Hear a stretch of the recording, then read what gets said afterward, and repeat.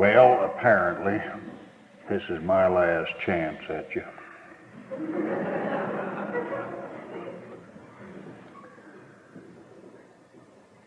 And I want to make it good.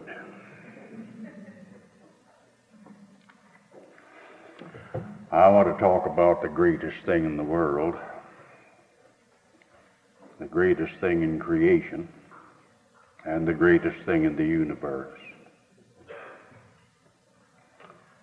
And without this greatest thing in the universe, we are only half alive. Everything on the inside of the circle of redemptive love is heaven on earth. And everything on the outside of redemptive love is hell on earth. I always want the best, therefore, all I seek is redemptive love. Why take anything less than the best when you can have the best? As Brother Rufus Mosley used to say, redemptive love is perfect everything. And it is. But it's a question of how to obtain it. And usually it is not obtained by seeking it. It comes like a thief in the night under certain pressures and circumstances. And when it comes, it never fails to change that life it touches. Never fails. For love never fails. Everything else fails, but not love. Now it came to me through torture. I wasn't seeking it. I was an atheist, a non-believer, an agnostic, or whatever you want to call an unbeliever. And for many years my self-will had been saturated with an unbelievable hatred of everything and everybody, especially religion and religious people. I was against everything. And because I was against everything, I finally came to the climax of that against everything, and that climax took place in solitary confinement in the penitentiary. And it was a climax that put me under unusual torture. It was the intention of the prison official to kill me, or at least leave me almost dead. His demand was, that deputy warden, I'll not go into detail, I've told the story so many times, and it's written in detail in two of my books, Release and Love Can Open Prison Doors.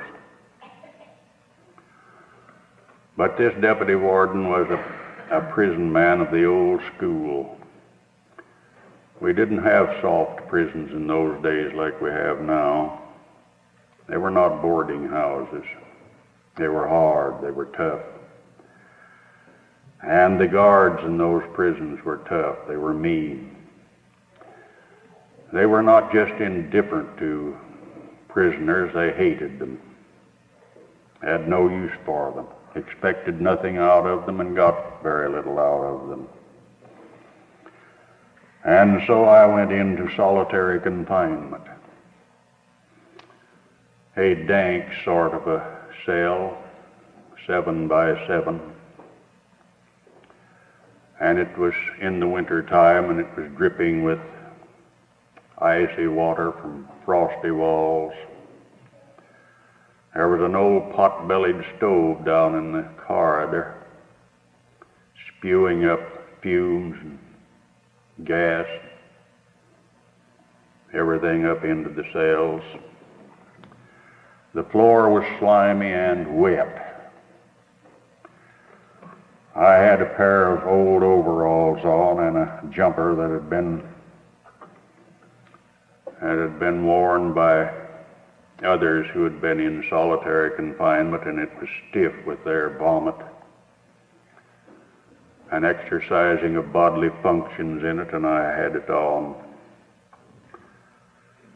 For 12 hours a day I hung in the back of that cell with my arms in rings and balanced on my toes. And then I would be let down and collapse like an empty sack and be fed some bread and water. 15 days this went on in bread and water, and finally one meal, until my body wasted away. There was nothing left but the skeleton and the will to hate.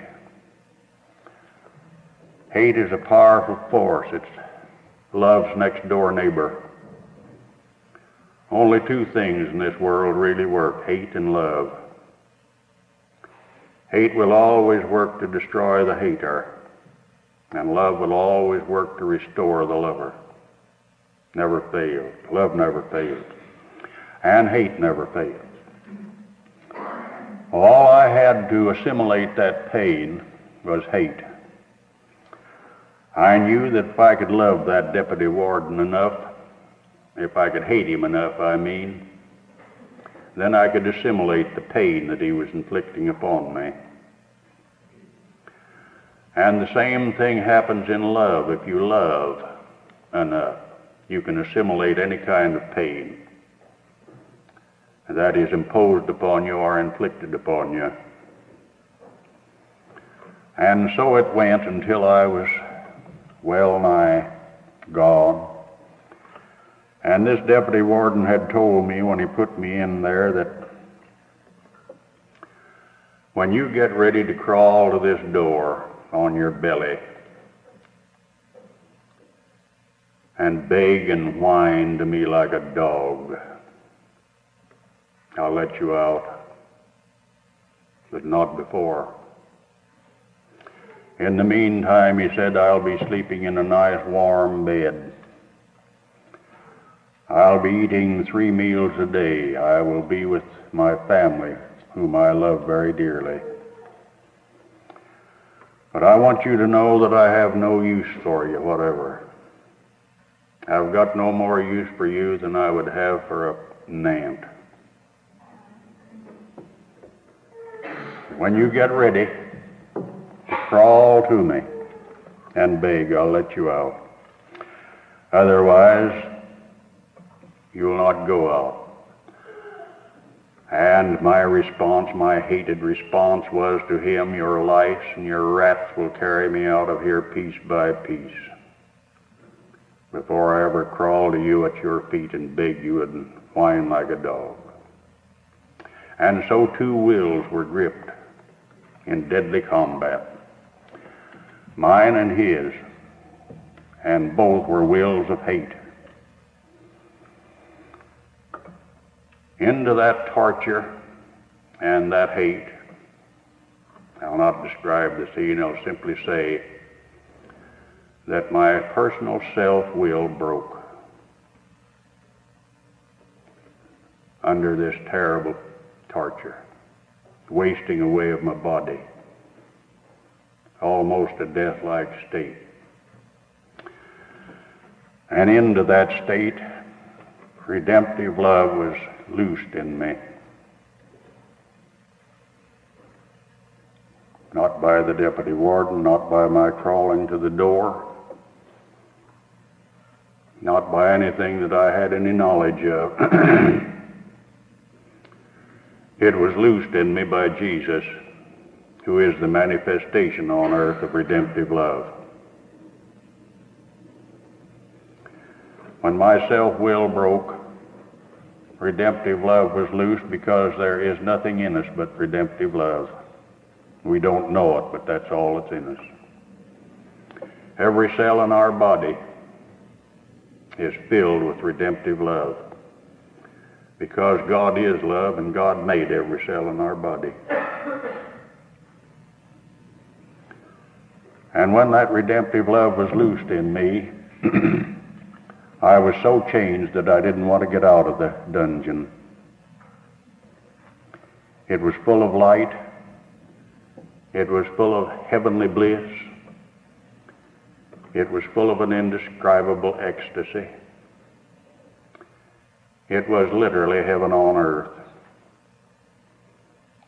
And the only thing that gave me any anxiety at all was that he would let me out. And that if he let me out, I would be separated from this glorious experience. And surely enough,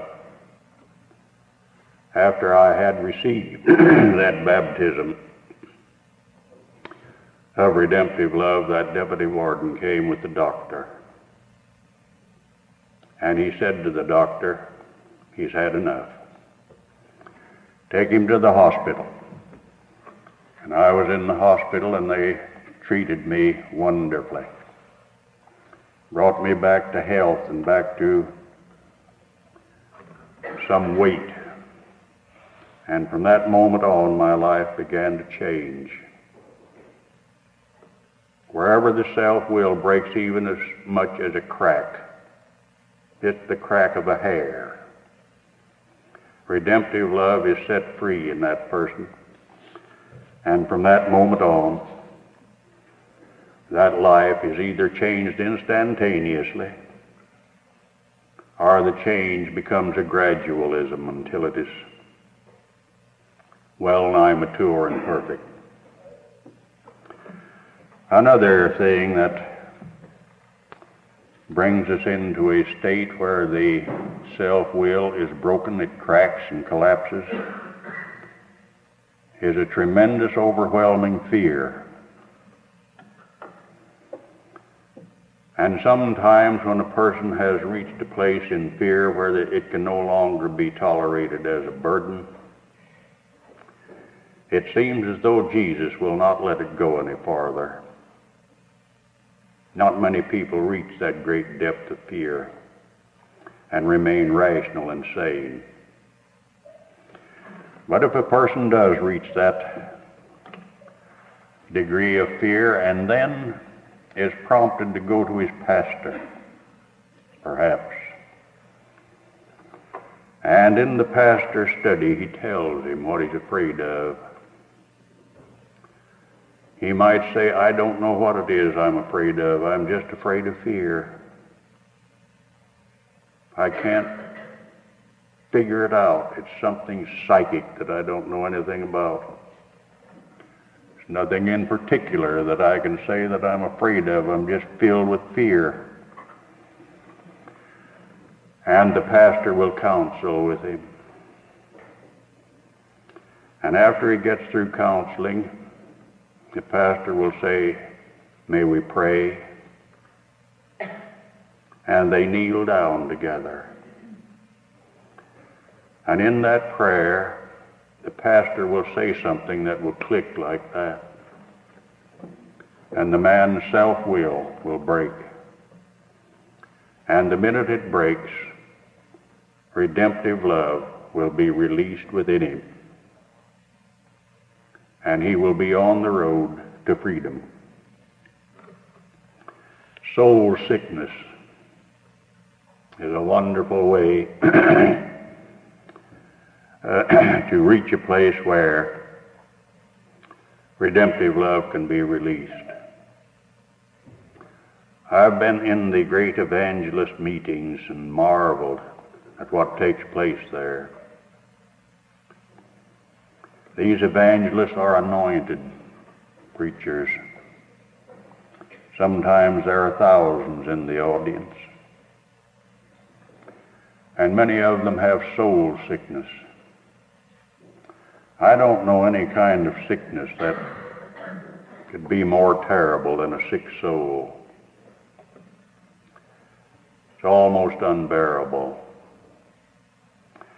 And that evangelist will come out and start quietly enough, perhaps. He may read a text out of the Scripture, the Old or New Testament, and then he will begin to speak.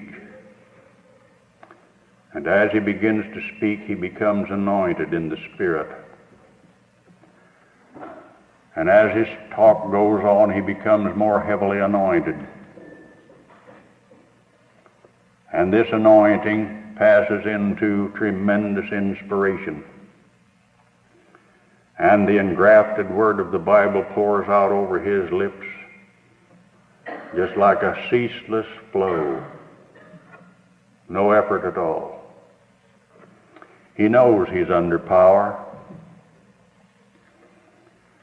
Finally, his message comes to an end. Not that he ends it, it's ended for him. The anointing suddenly withdraws, the inspiration suddenly withdraws, the sermon is over. It comes back again. Now out of the anointing and out of the inspiration, he calmly and quietly offers an invitation to those in the congregation to come forward. And during this anointed sermon, those who have sick souls are reaching out, because this evangelist is throwing out promise after promise, promise after promise of help. And every promise he throws out, the sick soul is encouraged. And he just keeps putting these promises out of the Bible, the engrafted word of the Bible, usually the New Testament. And by the time that invitation comes,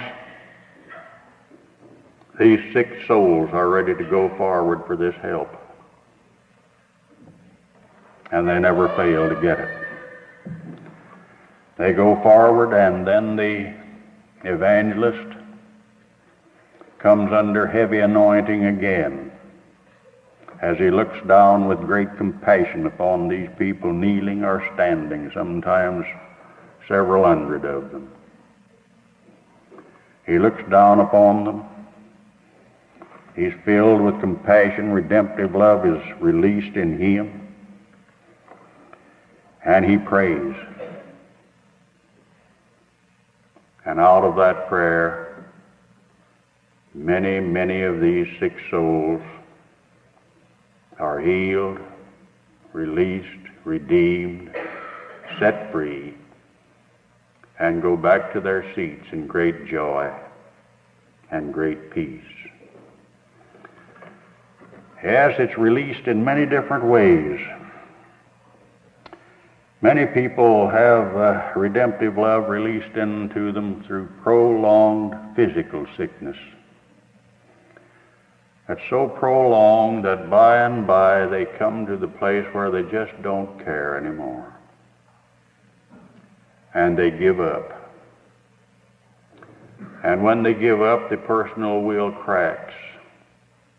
The self-will receives a fissure. It opens a little bit. And wherever the self-will opens, even as much as a hair, the redemptive love of God flows in. And that excites and fuses with the redemptive love that's already in every cell in the human body. And it sets that sick person free, likely from the physical ailment, or at least sets in motion the healing. But it changes the person's personality. Life is changed for that person. Redemptive love never fails. All we have to do is to watch and observe how it comes to people, so that we ever get in the kind of receptive and responsive condition that is necessary to break the self-will. We too have this experience. It never fails. Out in Arizona, I wrote an account of a miracle. Redemptive love. I have a file that's crowded with miracles of redemptive love. Over in that Telegraph Canyon area of Phoenix, there was a man hiding behind a boulder, and he had a .30-30 rifle across the crook of his arm, and he was waiting there to kill a man. There was a trail coming down from up above and was going right by that rock. But some curious unknown sign painter had painted on the boulders all over the rocks around that area with black paint, "God is love." And this man was behind this rock with his .30-30 rifle, waiting to kill his enemy. Suspense grew. He couldn't get his eyes off that sign. It was right in front of him. He had crouched behind a rock that had this on it, and he couldn't help but look at it. And as the suspense grew, as he waited for his victim, his mind was wooed back into his childhood, and he remembered the love of his mother and thought about it. He remembered the love of his father, less demonstrative than the mother's love, but his father was a kindly man. And this got into his system, hardly without his knowing it. It was slowly and carefully and gingerly opening the self-will as he crouched there in suspense. By and by, he heard the footbeats of his enemy coming down the trail. And when the enemy got close enough, he drew a bead on him with his .30-30 rifle. And the enemy rode on, right in front of him, passed behind the rock and disappeared. When he told me about this experience, he said, I was just exactly like I was in a nightmare. I had no bone in that finger. I pulled and pulled my level best to kill that man. But he rode off unharmed. I couldn't do it. Redemptive love is the most powerful thing in the world when it's loosed in a person. There's a wonderful climax to that man's story, those two men, that enemy, and the one who wanted to kill him, buried the hatchet, fell on each other's shoulder, and confessed how glad they were that they were free from gunning for each other. They'd been gunning for each other for a long time. And they went into a little car wrecking business together. And just taking the old cars and dumping them, but taking the machinery out of them and selling the parts. And they ran that thing into a great big business. I suppose they're still in it. Wonderful friends. Great love between them. What happened was that the man's self-will, as he got to thinking about his mother and his father and their love, his self-will just gradually separated a little bit. And into that flowed the redemptive love of Jesus, and that quickened the redemptive love that was already in him and released it, and he couldn't do a thing. Sometimes suffering brings a person into this tremendous experience. I remember a prison chaplain who preached to us for 8 years about sin. And all those 8 years he had never brought a single soul to Christ. The men would go up there not to hear him, but to get out of their cells.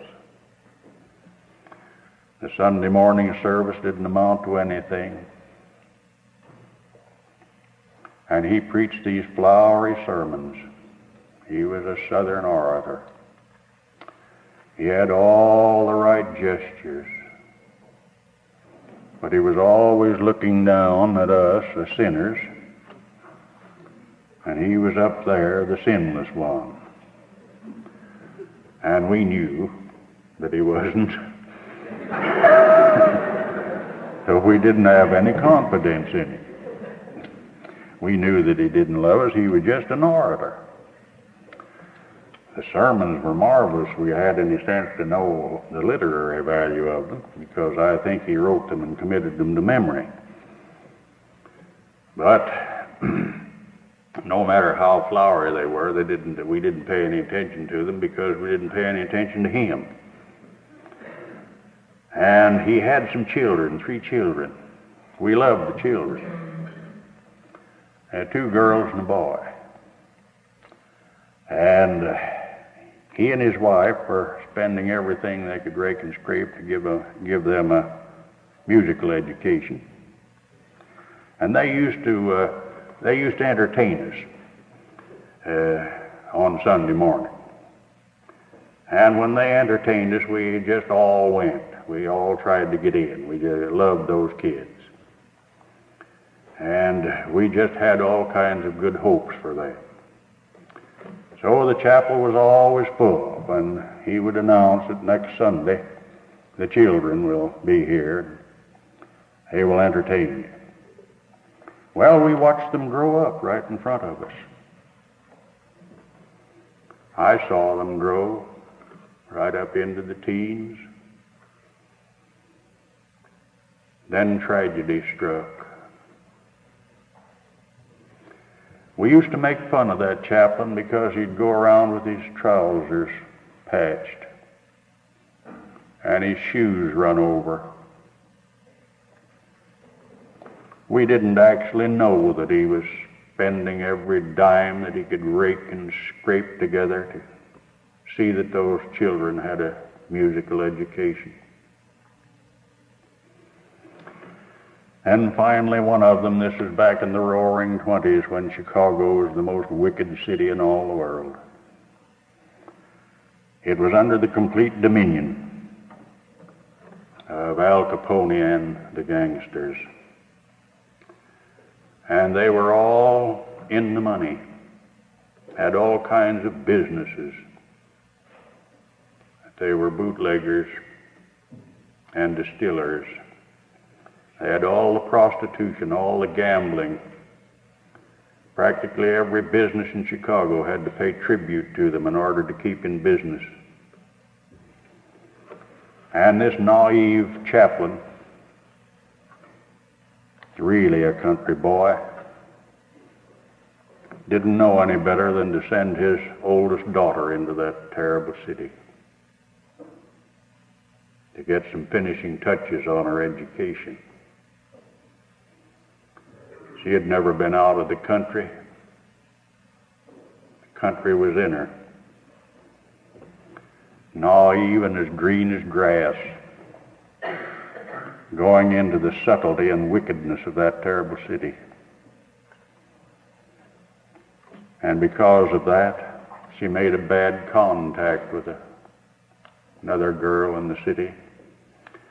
And that contact led to a contact with one of these Al Capone mobsters who operated a magnificent flower shop. Had money, well-dressed, fine cars, everything. She had never had anything but scrimping. And being naive, she fell for it, and they dated. Nothing really ever happened that was bad. But this mobster was rubbed out there in a gun battle one day. And the next day, the newspapers carried the story. And in great black headlines identified this chaplain's daughter with this mobster. And those papers came into the penitentiary there, and we saw it. He might have thought, surely he had every reason to think, now I've been preaching sin to these inmates for 8 years. Now I wonder what they're thinking. Probably they're thinking, you've preached sin to us for 8 years, and now your daughter is caught in a trap of sin, tangled up with a Chicago gangster. He might have been thinking that about us, but that wasn't what we were thinking. We were in great compassion for that girl. We understood just what she had been up against and just how easy it had been for her to get hooked. I don't think there was a critical thought in the minds of the 1,500 convicts in that place.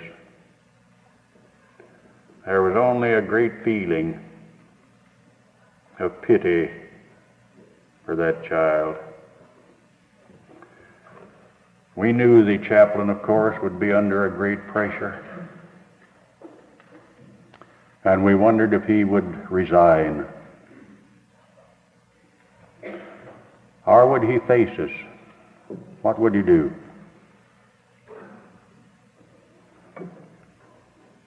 I was working in a garment shop upstairs, and we had monitors at the window in front, facing the back door of the administration building, and we'd change off. And we were waiting to see if he was going to come down into the prison yard and face us, face to face. One monitor would go back to his machine and another would take his place. Finally, one of them said, he's coming. Now, he was a powerful man. He was a real orator. He had a great, tremendous chest, straight as a ramrod, marvelous black hair that he let grow down, a wonderful physique and a handsome face. He was a wonderful man. Physically speaking, he was just simply a Greek god. And we all rushed to the windows to watch him. The back gate opened, barred gate, and this broken man stepped out very slowly. He was leaning heavily upon the arm and shoulder of his runner. That great chest that he had preached such powerful sermons and reverberated through that auditorium was caved in. It looked to us as though his shoulders had been broken down. We couldn't describe the look on his face. It was impossible.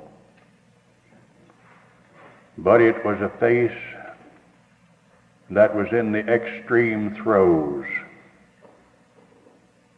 of an almost impossible suffering. And he was leaning heavily upon this young man, this inmate runner of his, and he took a hold of the rail. He had always bounced down those iron steps. And he took a hold of the rail, and he took it step by step, very slowly, and clutched the railing and hung on to his runner. And we watched. Finally, after a long time, he made it down those steps. He used to make it in a few seconds.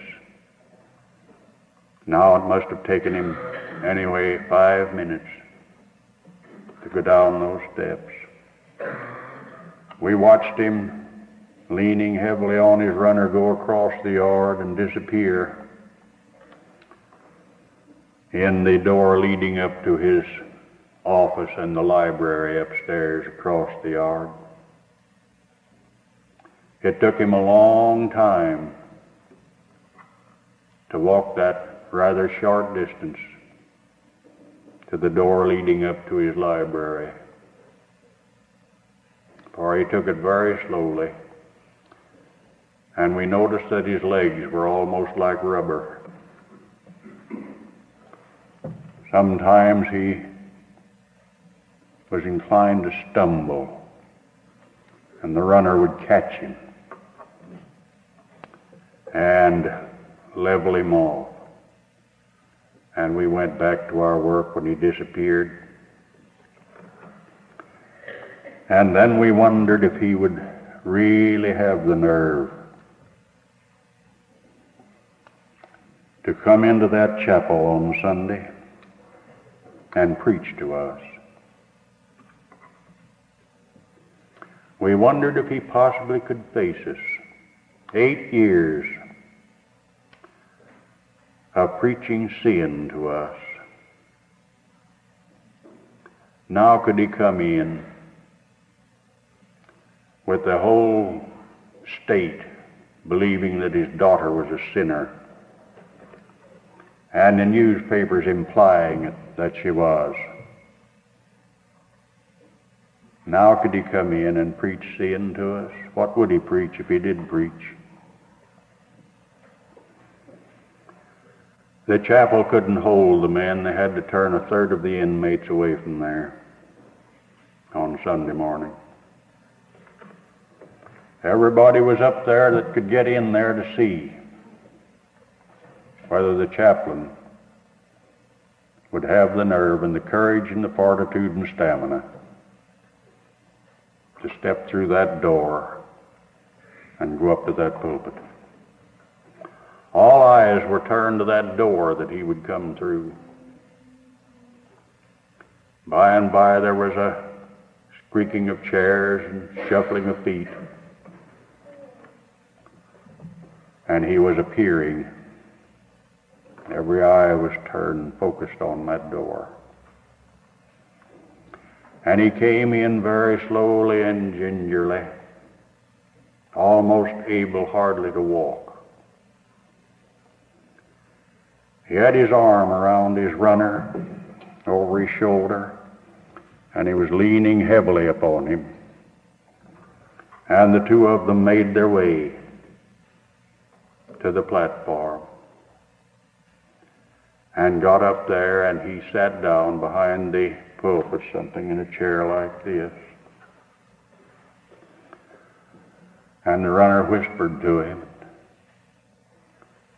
Then the orchestra played a piece, and an inmate sang a solo, and the runner whispered to him again, apparently about a text, and apparently he shook his head no.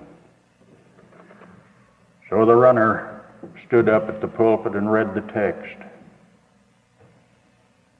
and stepped back and talked to him again in a whisper, presumably asking him if he wanted to begin the meeting with prayer, and he shook his head again. And the runner got up and gave the prayer. Then he went back and spoke to him again. This time he indicated a desire to get up to the pulpit, and the runner helped him up. And he clung to it and put all of his weight on his arms. And he stood there for a long time. And finally, in a very husky voice, he said, "I have nothing to say." And he just stood there, and his eyes were rimmed with red and moist with tears. I have nothing to say. And then finally he got this out.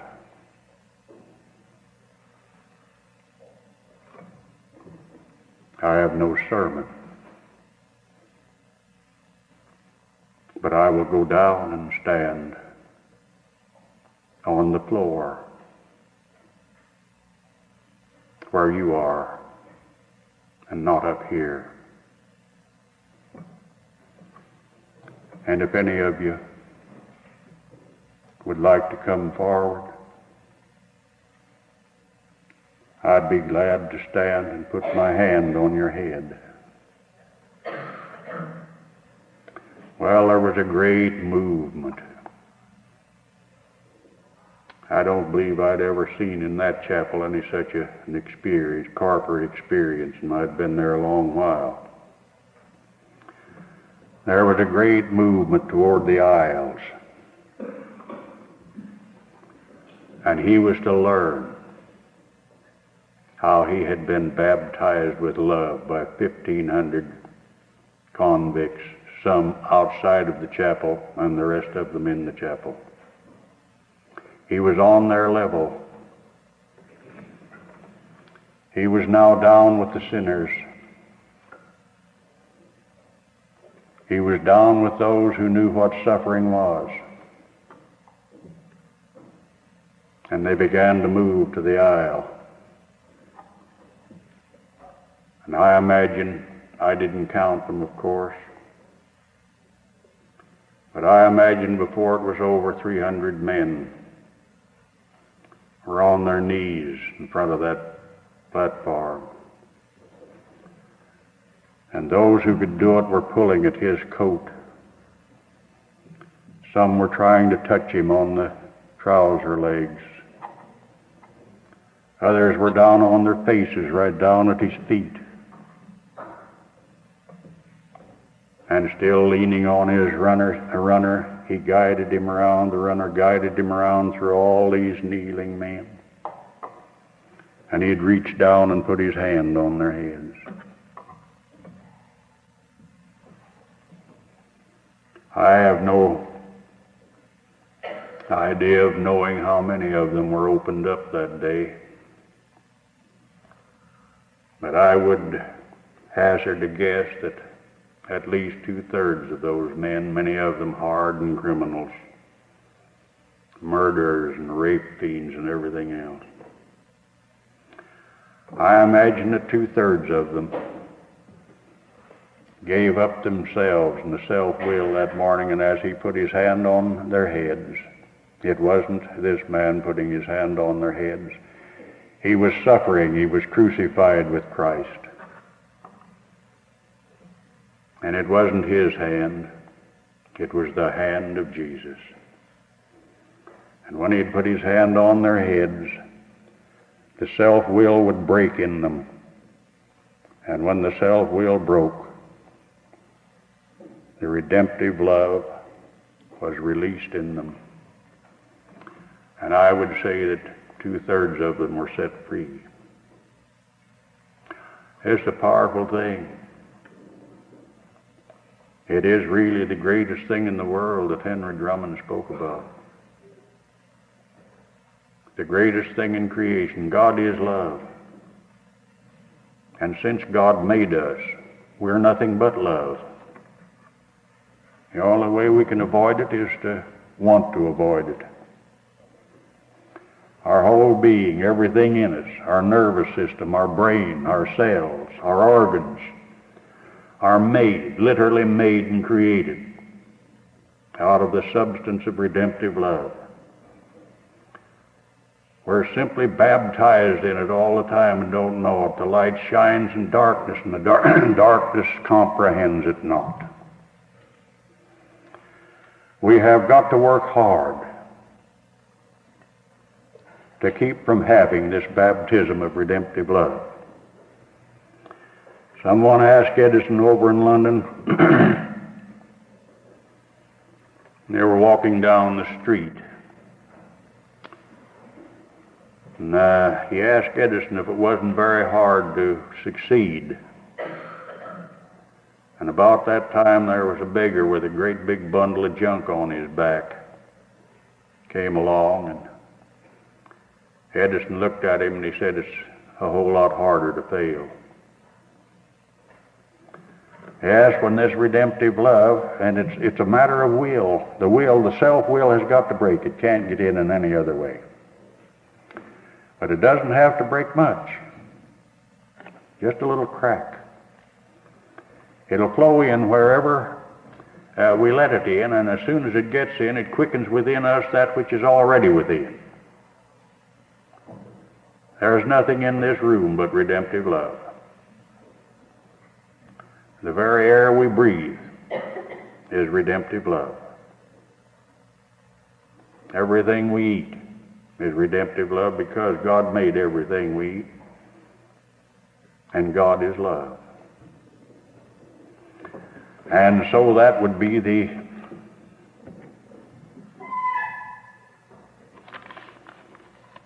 I've lost my watch. Over time.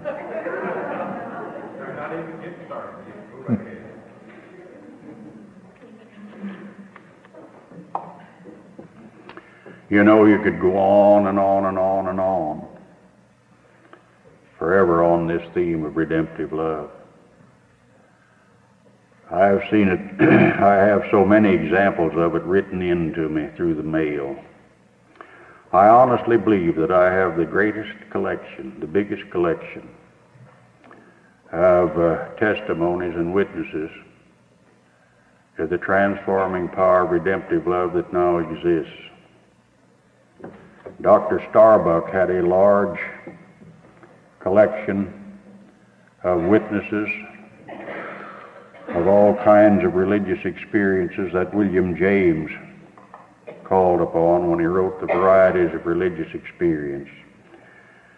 But these that I have are all centered in the theme of redemptive love and what it's done in their lives. It is an actual fact that wherever it has an opportunity to get through the human aura and touch the person in the right place, it will release that person because it will release that redemptive love within the person. And right here tonight, I'm not an evangelist. I don't give altar calls. I've often wanted to be an evangelist, but that's not my temperament. I have no constitution for it, nor have I any talent for it. The only thing that I really know about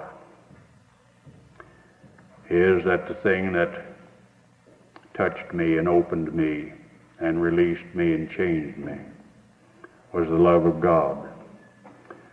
And every time I veer away from that, even in the slightest degree, and get into theology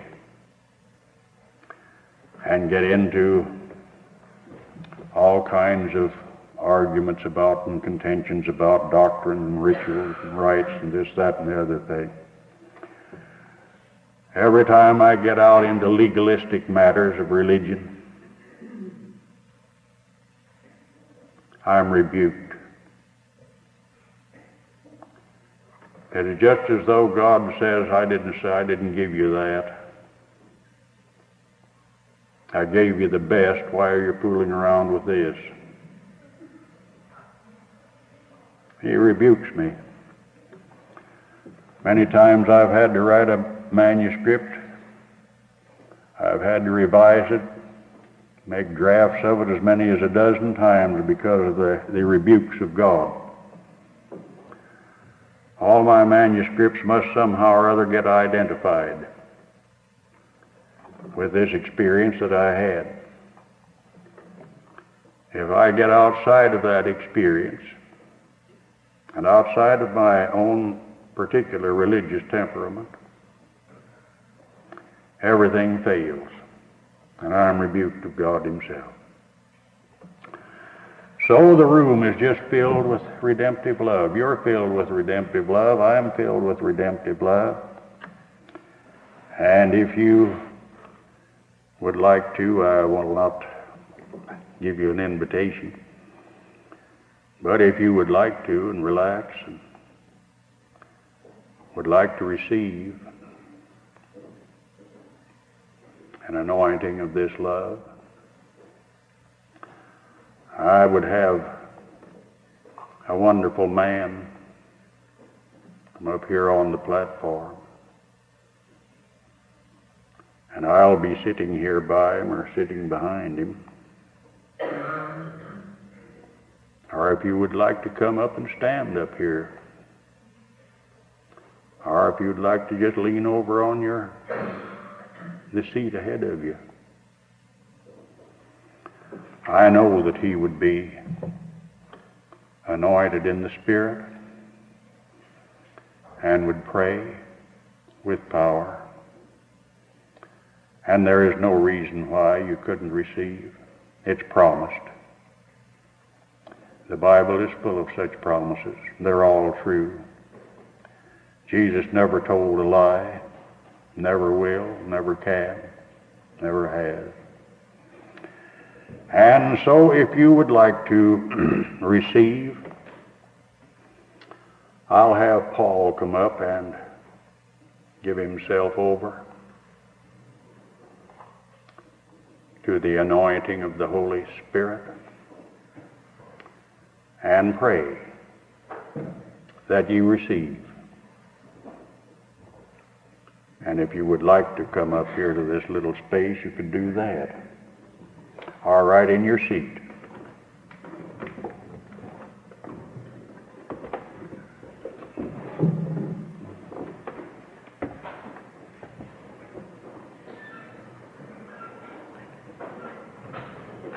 Heavenly Father, Holy Spirit, Lord Jesus Christ, you have made all that is, and you have promised us that when we waited upon you, you would be with us, that you left us to be with us, and wherever we waited upon you in faith, there you have been. We call out this night, O Lord, all those who would offer themselves to you. Pour out that Spirit in fullness. Fill them with your love. Fill us with your Spirit this night.